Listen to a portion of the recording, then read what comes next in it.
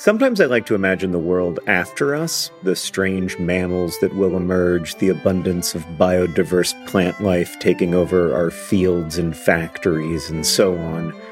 I don't think this world will be better. I maintain that we are the most interesting thing to happen on Earth, and there is real beauty and meaning in our curiosity and compassion, even as we also cause and witness so much suffering. But at any rate, there will be a world after us, after each of us. And that's why there's life insurance. It exists to provide a financial safety net to those who love and count on you. Policy Genius's technology makes it easy to compare life insurance quotes from America's top insurers in just a few clicks to find your lowest price. With Policy Genius, you can find life insurance policies that start at just $292 per year for $1 million of coverage. Some options offer same-day approval and avoid unnecessary medical exams. So save time and money and provide your family with a financial safety net using Policy Genius. Head to policygenius.com or click the link in the description to get your free life insurance quotes and see how much you could save. That's policygenius.com. Policy Genius, because there will be a world without us.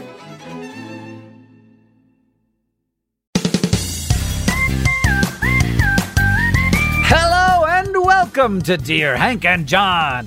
Or as I prefer to think of it, Dear John and Hank. It's a podcast where two brothers answer your questions, give you dubious advice, and bring you all the week's news from both Mars and AFC Wimbledon. John, I was a little bit surprised this year when you came in for our first reunion since getting vaccinated, and you showed up, and I think just for the joke, you did put an elephant in my living room.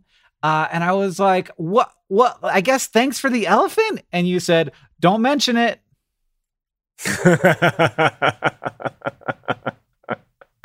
I liked that.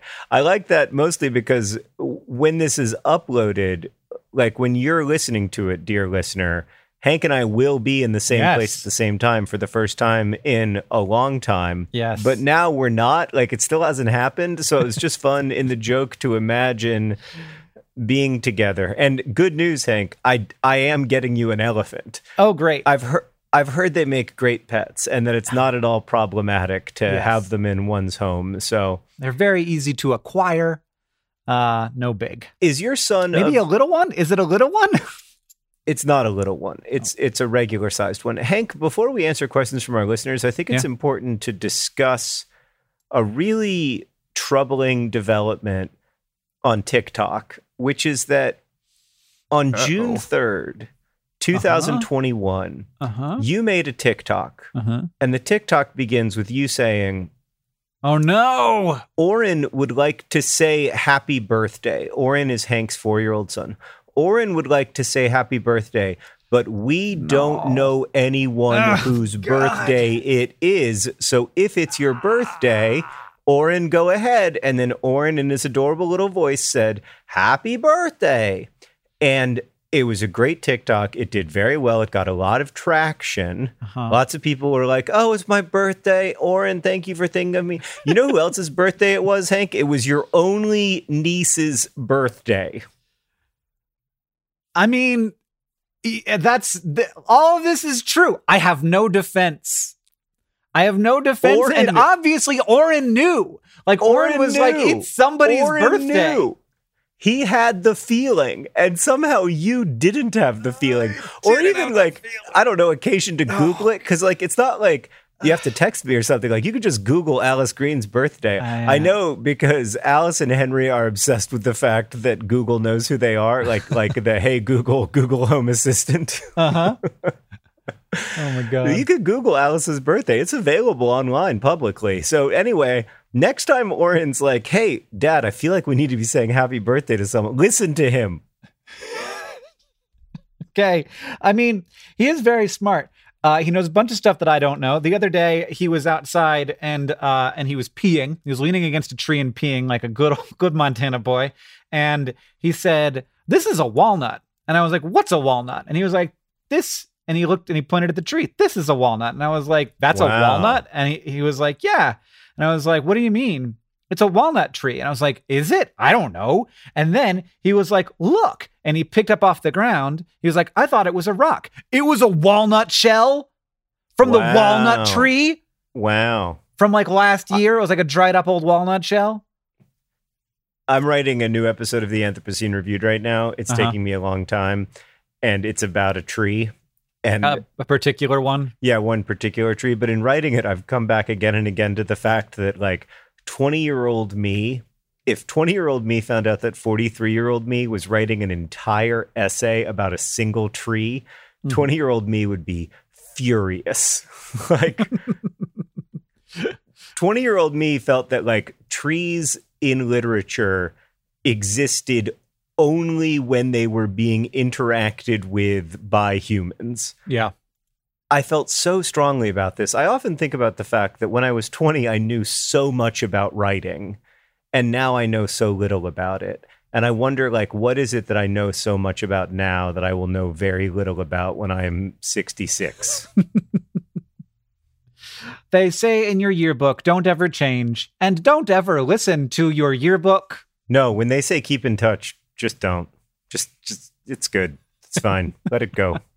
Keep in touch with the people that you want to keep in touch with, and change in the ways that you want to change, or in ways that would surprise you but are okay. Yeah. Like discovering that you like writing about trees even when there are no people near them.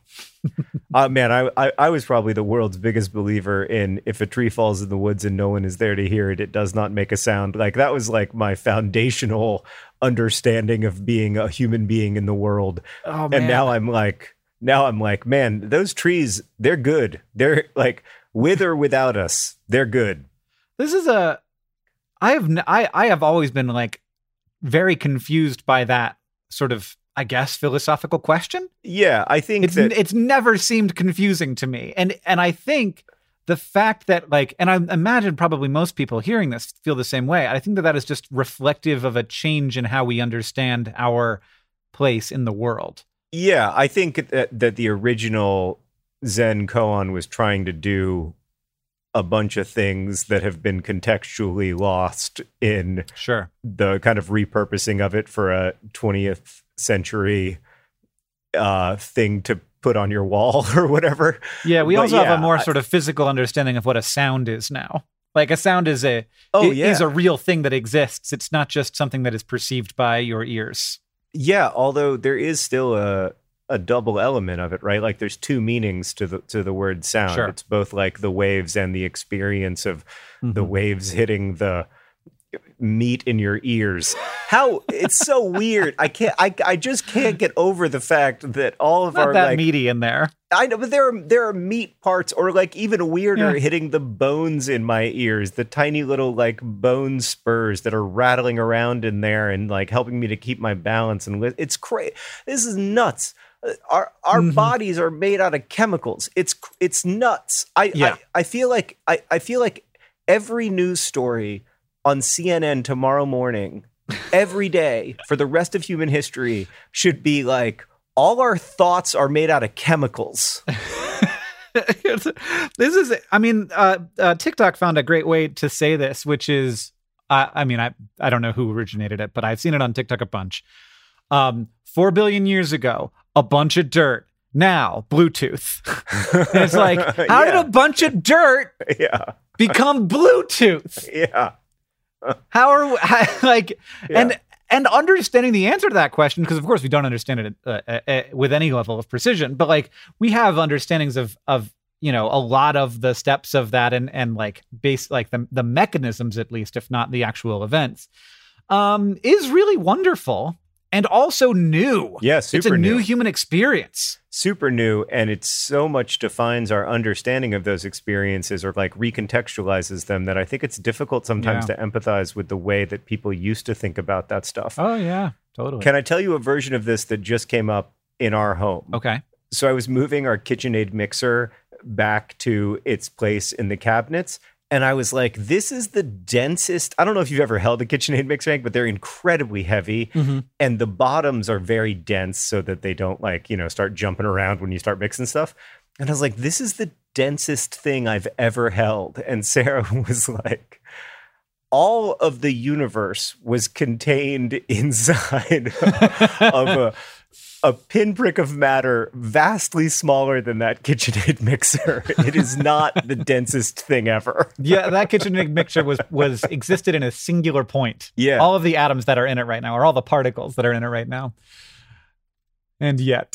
And yet. Oh, man. All right. Anyway, thanks for coming to Stone to Dear Hank and John, where Hank and I are like, dude, the universe is Mixers wild. are really heavy. They make them heavy on purpose so they don't tip over, is my assumption. Yeah, it's so they don't start like dancing around when you're mixing stuff. No, yeah. It's important. John, this first question comes from Morgan, who asks, Dear Hank and John, when we have such high-tech gadgets and gizmos in our current world that are constantly advancing and working very well, why are our printers still so bad? Your friend Morgan. They're so bad, John. I mean, they are and they aren't, right? Like 600 years ago, people were using the Latin alphabet and they began using printers and they were like, hey, what do words look like when they aren't handwritten? Because no one had ever thought of that question before. Yeah, it wasn't long ago that a printer was a person in a small stone room with a pen. Yeah, who just did that all day forever because he was the second born, and so his father just couldn't be bothered. Yeah. It was like, you are now a printer. Your job is to never talk and to write stuff down for the church. Right. So I guess it's better than that. So stop complaining, Morgan. Printers are great. But I do. Yeah. If we didn't have a printer, you'd need an extra person. You'd need a person in your home. Yeah, you'd have to, who very carefully drew letters. That's right. You'd have to hire a monk. It's a stark choice. Yes, printers are not as good as they should be, but they're way better than the monk in the basement. Than Leopold, who you've got. Yeah, doesn't even speak English. Right. You got Flavius down there, and he's just copying things out one at a time. In that sense, you got to translate it into Latin for him. Yeah. I will say though that printers are not any better than they were 30 years ago. That is the thing, and in some ways they seem worse. Yeah. Yeah. It's hard to know if they're worse because printers 30 years ago were also super annoying, and so yeah, I think wireless printing is pretty cool, which I have not managed to get set up. Yeah, I mean, to be totally honest, I'm engaging with Morgan's question like it's ludicrous when, in fact, whenever I need to print something, I just forward it to my son and say, hey, Henry, can you print this out for me? Wow, we are that old. John, this week I sent instead of saving an image, I just did a screenshot of it and then I sent it to someone over text. Yeah. And this person was, sort of a cusper Gen Z millennial. And they were like, oh, so you're true old now. Yeah. Because you couldn't figure out how to download an image into your meme folder. And so instead you're like, let me take a screenshot of it for you. But Hank, if we can turn to Morgan's question for a moment. Sure. I don't have an answer. It's an astonishment to me that printers are still so bad.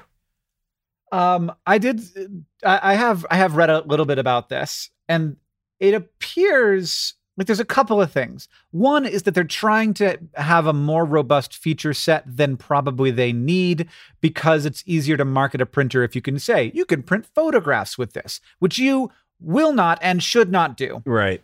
Because it will never be anything it will be more expensive and harder and worse than using any of the many services that will print photographs for you. And so a printer should have a scanner, and it should be able to copy with that scanner and print something out. And it should also be able to sort of do all of its things and do it for a long time. And so in fact, if you had a simple printer that cost the amount that a printer should cost, then it is likely you could actually end up with some pretty good printers. But if they're on the shelf in the Office Depot and you've got all these different printers, you're going to buy the one that has the most features and is the cheapest. And what you end up with is a printer that has a very small ink cartridge because they're going to price that printer lower than how much it costs to actually make the printer. Because they're in the ink sales business. Because they're in the ink sales business, and so they will do everything they can to get the cost of the printer as low as possible, but also to further lower the cost so that they can get you buying ink for the rest of your life. So tiny ink cartridges that tell you that they're empty before they're empty, and the printer won't accept an ink cartridge from any other company.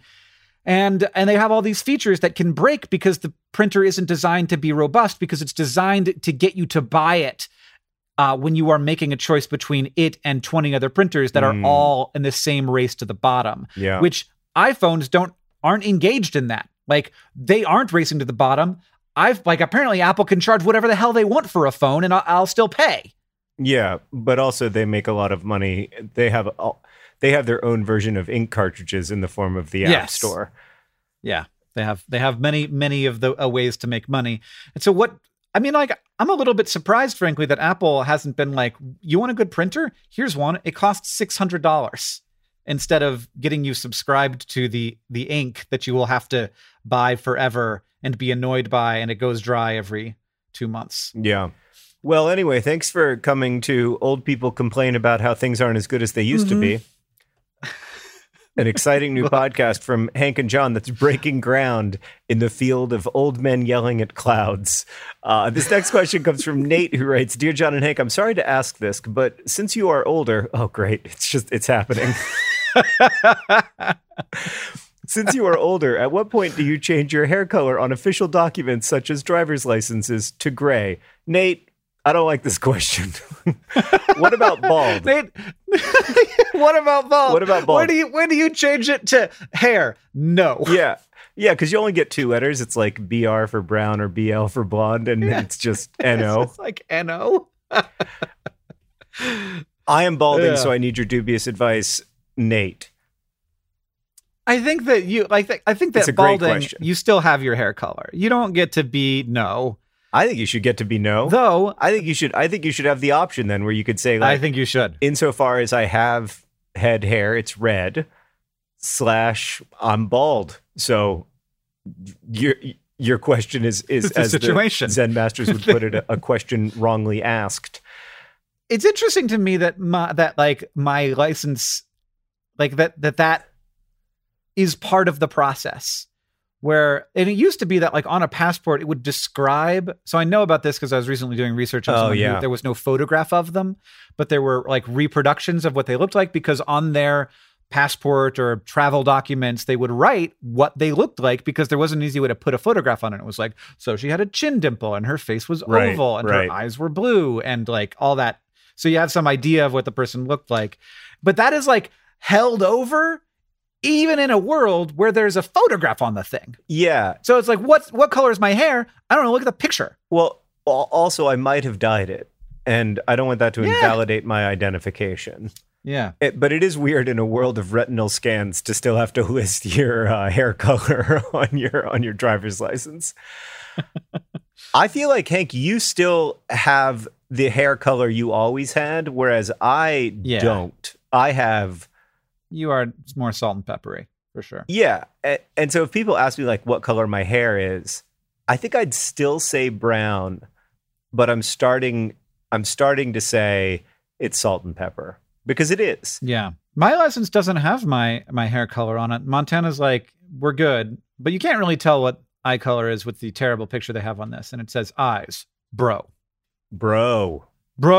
So I do have eyes. Here's what I'll say in answer to the question, though. In my experience, you never switch too soon. Like, nobody ever says, like, I have gray hair before they have gray hair. So, like, if you're thinking about switching, go ahead and switch.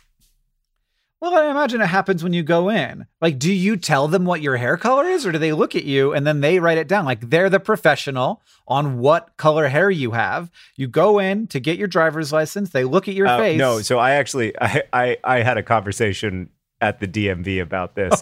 This is just one person. Okay. But I genuinely don't know what color my eyes are. Uh-huh. They're mostly brown. They're a little bit hazel. And so I was like, what do you think? And the person behind the counter, obviously in the middle of a fairly long day, was like, what color are your eyes? I'm not here to like pass a series of aesthetic judgments on you. I just need to know what to put on the piece of paper. I'm about to go get my driver's license renewed because it is about to expire. And at that point, I might just go ahead and say gray because in Montana, licenses last like 15 years. So like for the majority of those 15 years, my hair will be gray. I don't know, though. You're holding up pretty well so far. Like, I would say that you're balding more than I am, but you're way less gray than I was at your age. Excuse me? It's true. You don't think I'm balding at all. No, your hair's a little thinner than mine. It's okay. It's not a bad thing. It's not a values judgment. Right, it's just a fact. All right. It's a little wispy up front. All right. I feel like it looks more. I haven't seen you in a year and a half, so actually I don't know. It does look a little like Dad's. Dad's has gotten a little wispier over the years, just like thinner hair rather than no hair. I don't know. Our dad has the most hair of any 70-year-old man I've ever met.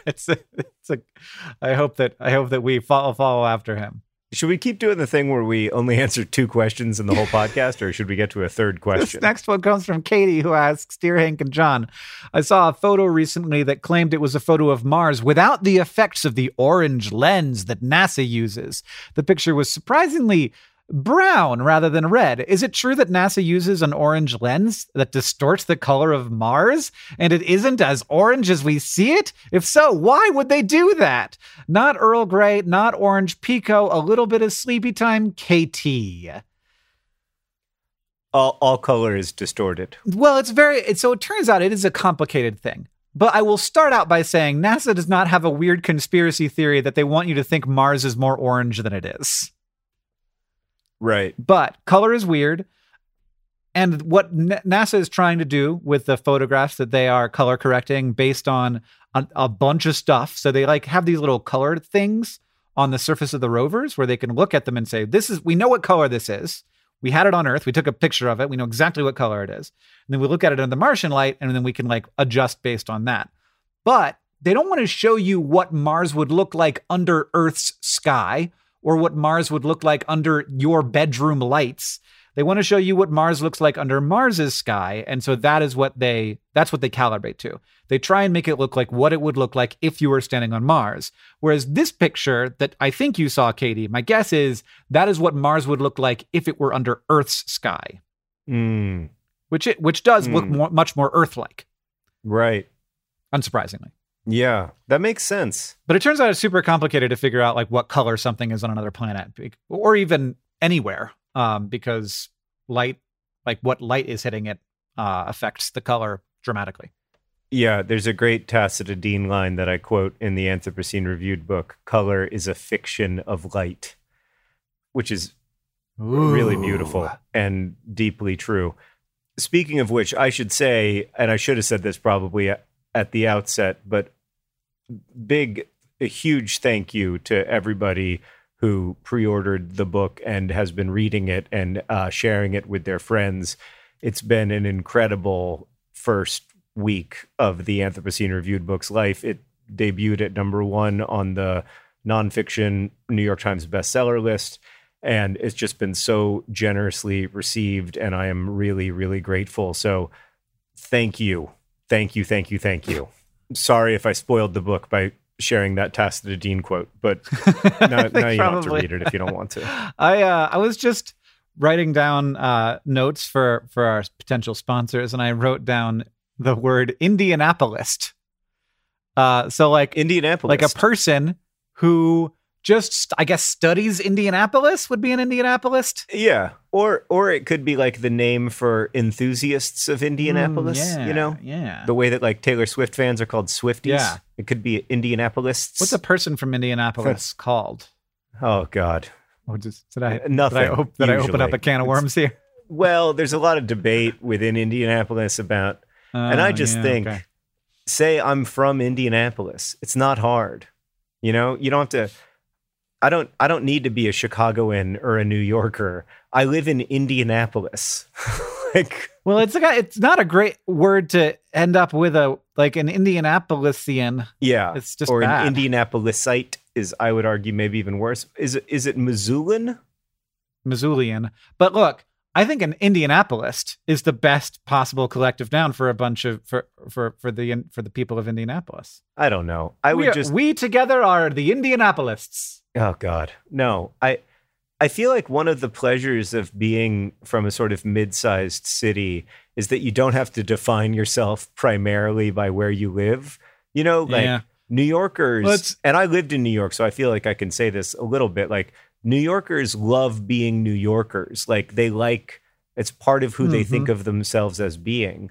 And I do think of myself as being from Indianapolis, but like it's definitely not core to my identity. Right. In Missoula, it's kind of important because it's very, as the bumper sticker says, I love Missoula. It's only 30 minutes from Montana. Right. Right. And so it is so different from the rest of the place that you do sort of end up with the identity, or else people, if you call yourself a Montanan, they're like, not really. Well, you live in Missoula. To be clear, Indianapolis is also fairly different from the rest of Indiana. I mean, actually, Indiana really contains multitudes. There's a lot of different states within our state, but yeah, I don't think of myself as being from Indiana. I think of myself as being from Indianapolis. What was the question? What are we doing? I think we're talking about Mars. We're talking about Mars, maybe. This next question comes from Nope. This next question comes from Holly. And Hank, I don't know the answer to it, so I'm hoping you do, and I think you will. Dear John and Hank, my 7-year-old son told me that Venus is the hottest planet. Now, I corrected him, saying that Mercury had to be the hottest planet as it is closest to the sun. But according to his favorite podcast, the Curious Kid podcast, which, by the way, is excellent, and Google, the hottest planet is indeed Venus. What am I missing? Holly and her son, that's a pun, it's two kinds of son, Judah. Ah, nice. What are you missing? So obviously Mercury is much closer to the sun, so it receives more solar radiation per square inch of planet. But there are two pieces of how hot something is, how hot a planet is. There's how much energy it receives and how much energy it radiates back out into space. Mercury has no atmosphere because it's been blown off by all of the tremendous solar radiation that it receives. And so it can radiate back into space fairly efficiently.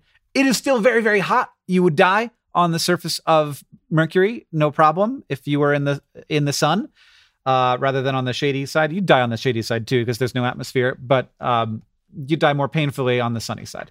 Now, on the surface of Venus, similar story, it does still receive a lot of energy, but it cannot get away because Venus is, the atmosphere is very thick, and it's mostly made of carbon dioxide, which you may have heard of as the chief gas that contributes to global warming, which is how we are trapping more heat around Earth right now. Now, we don't have anything like the amount of CO2 that Venus has. That's a good thing. If we did, we wouldn't exist. Venus is very good at holding onto its temperature. So even in the nighttime side of Venus, it is very, very hot.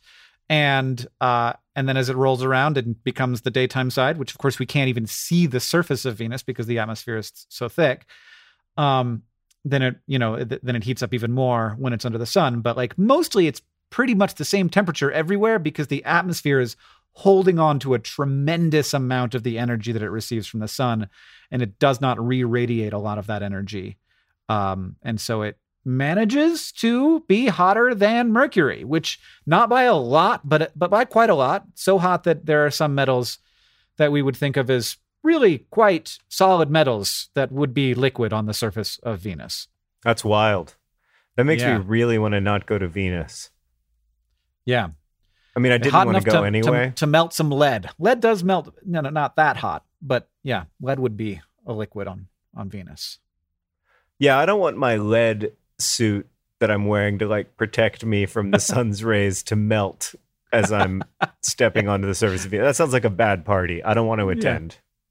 Yeah, and it was just announced that we are going to do our first missions to Venus in 30 years. So this is very exciting, and we will sort of open back the door. We went to Venus and we were like, "Oh, this place is very bad," but we are headed back again, and I'm excited for the Venus missions that NASA is working on right now. I am also excited. It'll be great.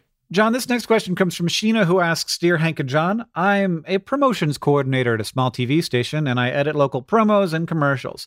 People are always asking me to edit videos for them, and when I bring up my freelance pricing list, they get offended that I won't use my talents for them for free. How do I kindly tell my friends that I will not work for free, neither a punk rocker nor the queen of the jungle, Sheena? Wow, Ramones reference in there. John, I think that like this is a problem, but I think that there are ways to handle this. Like if there is an opportunity here where you say like this might be a thing that someone would want to pay for, then you give them your freelance rates. If it's something where it seems like they're probably just asking you for a favor, you say, and I quote, "I edit video all day at my job. I don't want to do it when I get home." And even if that's not totally true, like even if you do love editing video, like you don't want to do it for free because it's a little bit weird, and people should know that it is your job, and so like you don't want to do it just as a favor, unless you do want to do it as a favor. But I think that like it's to some extent understandable when it's a friend if they don't understand the amount of work that goes into something or your relationship with that activity, that they might ask, not understanding that this is more of a job than they might think it is. Exactly. So I have a really good friend who's a dermatologist, and sometimes I'll be like, "Oh no, hey, Dr. Hyatt, what do you think of this mole?" And Dr. Hyatt will be like, "I think it's fine." And I am using an absurd amount of talent and education and expertise in that moment that I'm not paying for. Mm-hmm. And I think that you have to be careful not to remain aware of that, and also like not to depend upon your friends. So like ultimately I got a dermatologist, right? Because like my friend shouldn't be my dermatologist. Yeah. They should be my friend. Yeah. And I think blurring those lines can get really messy, but part of what makes it complicated is that sometimes it's fine. Sometimes it's helpful. Sometimes you need a quick outside word about something, or you have a friend who can help you with something and they're grateful to help, and it's good for everyone. Yeah. I edit videos for friends sometimes, and I like doing it precisely because it's not work. But other times I get asked to edit videos and I'm like, you have no idea how hard what you are asking for is to do. Yeah. And it's only because you don't understand how hard it is that you are asking. Exactly. Because if you had any idea how hard it was, you would never ask like, hey, can you do this 100-hour job for me real quick? Right. And like when you don't know, you don't know. But trying to sort of parse out when like somebody is saying something where like this might be a thing that they need done and they're willing to pay for it, versus when they just don't understand the amount of effort that's going to go into it, and so they're asking for more than they think they're asking for, is very difficult. Like you don't actually know that, and it is weird for people to get offended that you're trying to value your work. But like also, it's also understandable that somebody might not understand the amount of work that goes into something. Yeah. I mean, it's so complicated because transactional friendships, or friendships that are kind of based on a transactional approach to the relationship, are so empty for me, and so unfulfilling and so unpleasant really to feel stuck in. Yeah. But then in a healthy, productive friendship, you are also reliant upon your friends sometimes, and you do turn to them. So like, is it, with our best friends, it's not at all transactional for me to say, hey, I'm going to be a little late. Will you order me some pizza? Mm-hmm. I just think it's a case by case basis, and we each have to decide, is the friendship feeding us outside of this sort of like sense of mutual obligations or whatever. But the thing is, Hank, I feel like in a good, healthy friendship, you can say to somebody, nah, man, that's a lot of work, and I'm not going to do it. Yeah. Because I just think that the people need to know that. I don't want to. They need to get that. Yeah. Yeah. But anyway, Hank, can you edit this video for me? I got a good Question Tuesday. I just need somebody to kind of hash it together. I got great raw footage, though. I mean, I do like editing video. What I want to edit, John, is a reunion video. Oh, me too. Where we answer questions together. Yes. It's always so much fun to edit those videos, to be like, all right, we got 30 minutes of us being idiots. Yeah. How do I turn this into 4 minutes? Yeah. It'd be really interesting to have us each edit one of those and see like the different product each of us came up with. But that would be twice as much work, and we're not going to do it. No, there's no way I'm going to do that. which reminds me that today's podcast is brought to you by knowing the value of your time. Knowing the value of your time is an important life skill. This podcast is also brought to you by NASA. NASA, trying to convince everybody that Mars is actually orange for nefarious reasons that no one understands. And today's podcast is brought to you by laser printers. Laser printers actually using nefarious reasons that everyone understands. And finally, this podcast is brought to you by the Indianapolists. The Indianapolists coming to a local music venue near you. That's a good band name. It is a pretty good band name, actually. John, we got a Project for Awesome message from Calvin in Seattle to Emily. Shout out and happy birthday if this is around April 23rd. Which Otherwise, it's not. happy whatever holiday is close by. So it's not, and I have no idea what holiday is close by. It's National Bourbon Day, John, the day that this is released. So have a cup on us. Or not. Actually, have a cup on Calvin. It's also Flag Day, Hank. I feel like you maybe could have led with the fact that it's an actual holiday in the United States. So we all know there are things in life that you have to compromise on, but there are two things that you shouldn't compromise on. One is name brand Dr. Pepper. The off-brand stuff just doesn't hit the same.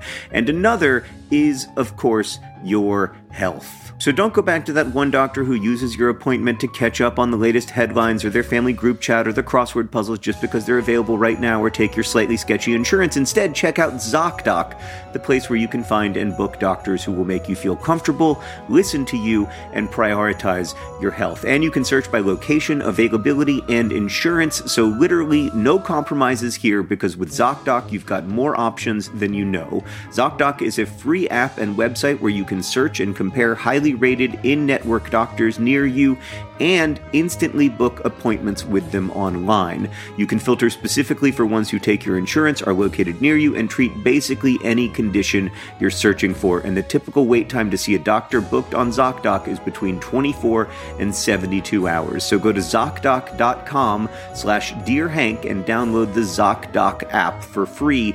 Then find and book a top-rated doctor today. That's ZocDoc.com/DearHank. ZocDoc.com/DearHank.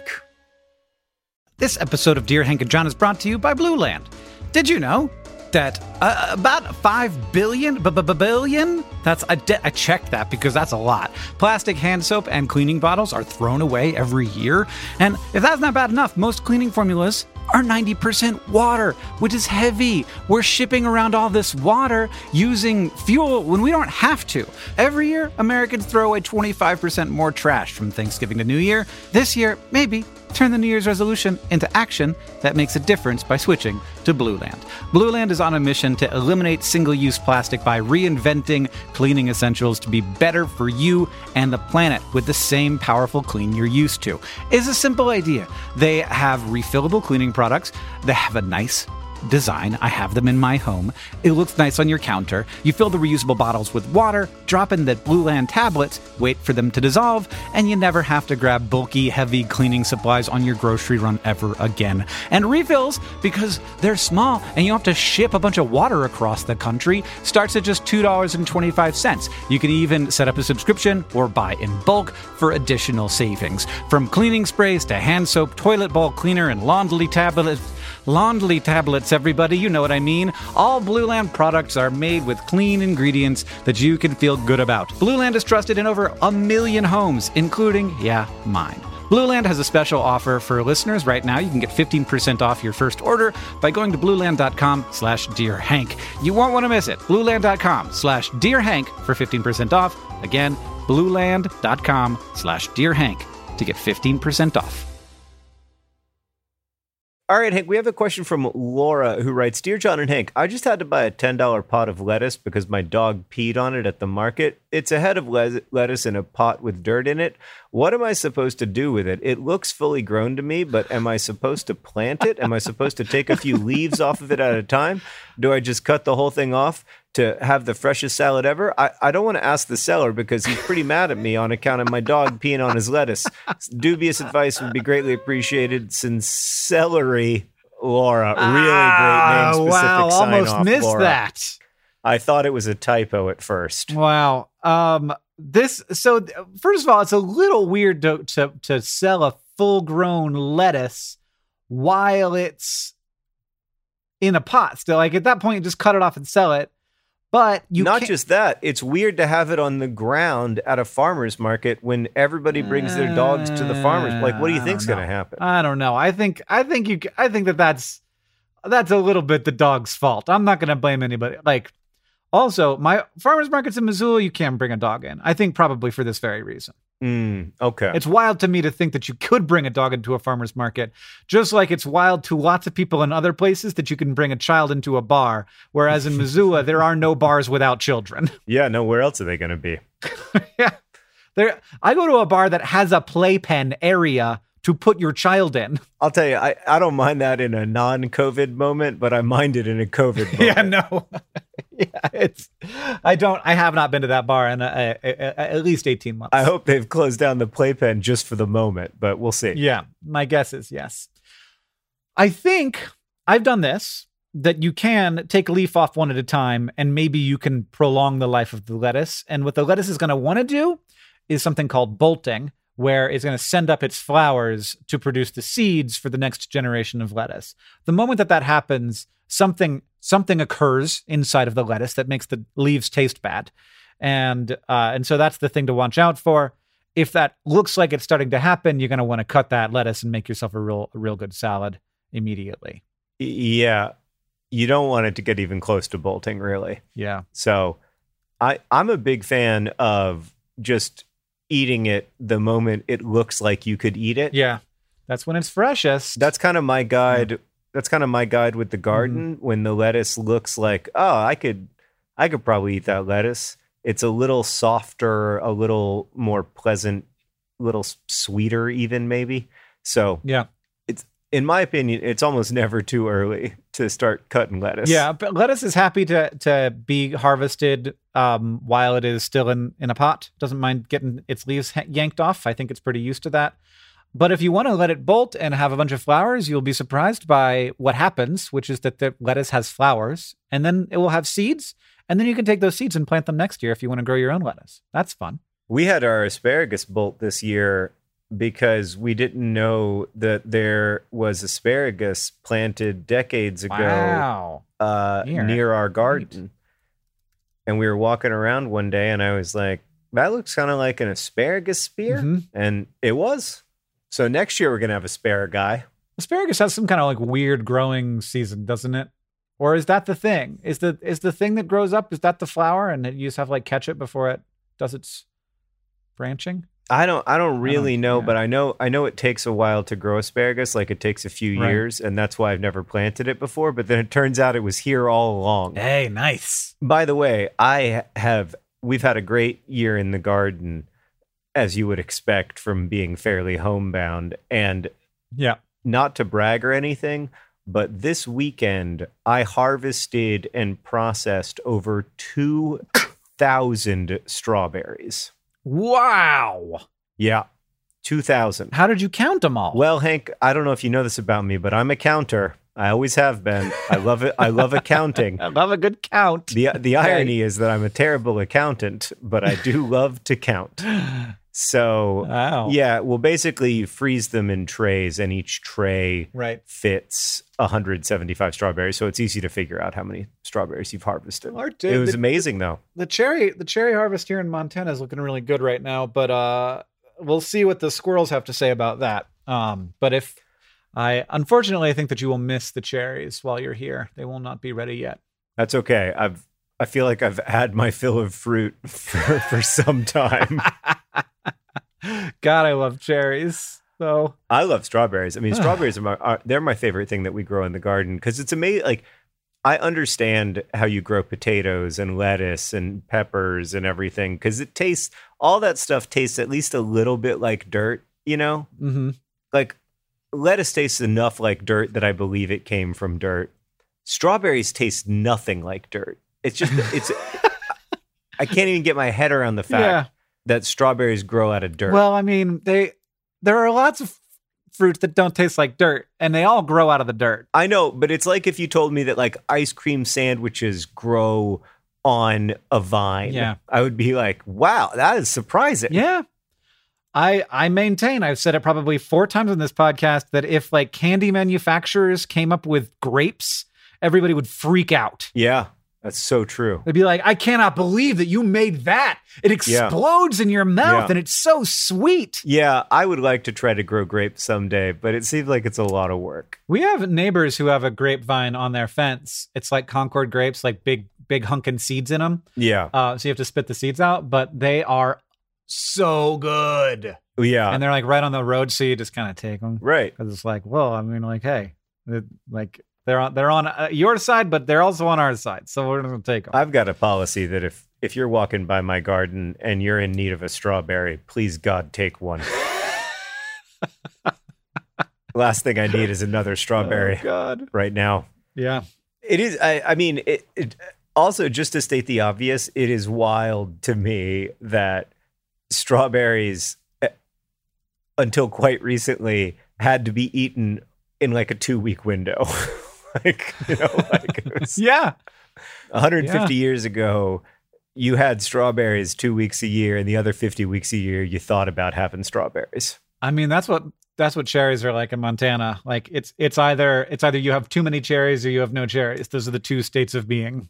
Yeah. But God bless those too many cherry weeks. They're real good. All right, Hank, we need to move on to the news from Mars and AFC Wimbledon. What's the news from Mars this week? Well, excitingly, so the InSight lander has figured out a way to get a power boost. You may have heard that it has been having some struggles. It's covered in Martian dust, and it has learned a new way to clean itself. So we're getting a little worried that InSight is going to basically end its mission because it's so covered in dust. It's also that Mars is at its aphelion right now, which is the furthest point from the sun. During that time, the lander goes without its science instruments so that it can conserve power for its heaters and other important parts. But the team behind the lander wanted to see if they could get a few extra days with their instruments by clearing dust away from the solar panels and getting a boost. So they did a very weird thing. They made the solar panels dirtier.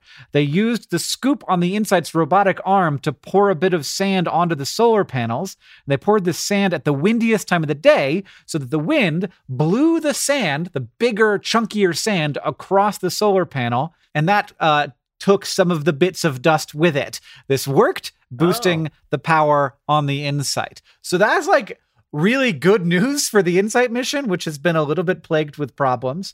But that they have this new way of saying, okay, it's going to be windy. Wind is coming up. Put a little bit of sand on there. The wind's going to be able to blow the sand because the sand is bigger than the dust, which has such a low profile that the wind just goes right over it. And so they've been able to boost the power on InSight. Great news. That's pretty cool, and a very interesting counterintuitive solution. Yeah. Sometimes the thing you got to do is put more dirt on your dirt. Yeah, it's like, this is so dirty. What should we do? More dirt. It's also a situation where the only tool available to you is dirt. So why not try to use it? The news from AFC Wimbledon this week is that longtime AFC Wimbledon CEO Eric Samuelson, who was chairman of the club for over 10 years from the very bottom rungs of amateur football all the way up to being a team in the 3rd tier of English football, and is one of my personal heroes, I have to say, because he ran the club all those years for no salary, just as a volunteer, like so many other people volunteer their talents and time to the club. He has written a book. It's called All Together Now, How a Group of Football Fans Righted a Wrong and Brought Their Football Club Home. And It's a wonder. I mean, admittedly, I am hugely biased as an AFC Wimbledon fan, but it's a wonderful book. It's such first off, it's just a great story. And so, but it's also a really interesting insight into how communities that need money to run, because it made me think a lot about our community, actually, because our community also needs money to run at certain times. Like we obviously don't have like a playing budget and a facilities budget and all that stuff. But it's a really interesting look at how do you make an amateur football team work, and then how do you make that transition to being a professional organization? What does that look like? And what are the challenges in it? And I just thought it was really fascinating, really fun, and I loved it. Now, I mean, every night I would get into bed and start reading this book, and I would have a smile on my face, and Sarah would be like, I've never seen you so joyful when reading a book. And I was like, I love every page of this thing. It's just incredible. It's great backstory, great insight into what everyone was thinking, as these big events were unfolding. And I just thought it was awesome. So it's called All Together Now. It's right in time for the off season. So if you want to become a more invested supporter of AFC Wimbledon, I really recommend this book. In addition to Niall Cooper's book, This Is Our Time, which I guess is what Danny Kedwell, the captain of AFC Wimbledon, said to his teammates immediately before walking up to score the winning penalty to send AFC Wimbledon back into the Football League. Nice. What kind of guts do you have to turn around to your teammates right before like the most pressure-packed moment of your life and just say, "This is our time"? Oh God, I love it. Not my kind. I'll tell you that. John, thank you for making a podcast with me. This podcast is edited by Joseph Tuna-Medish. It's produced by Rosianna Halse-Rojas and Sheridan Gibson. Our communications coordinator is Julia Bloom. Our editorial assistant is Debuki Chakravarti. The music you're hearing now and at the beginning of the podcast is by the great Gunnarola. And as they say in our hometown, don't forget to be awesome.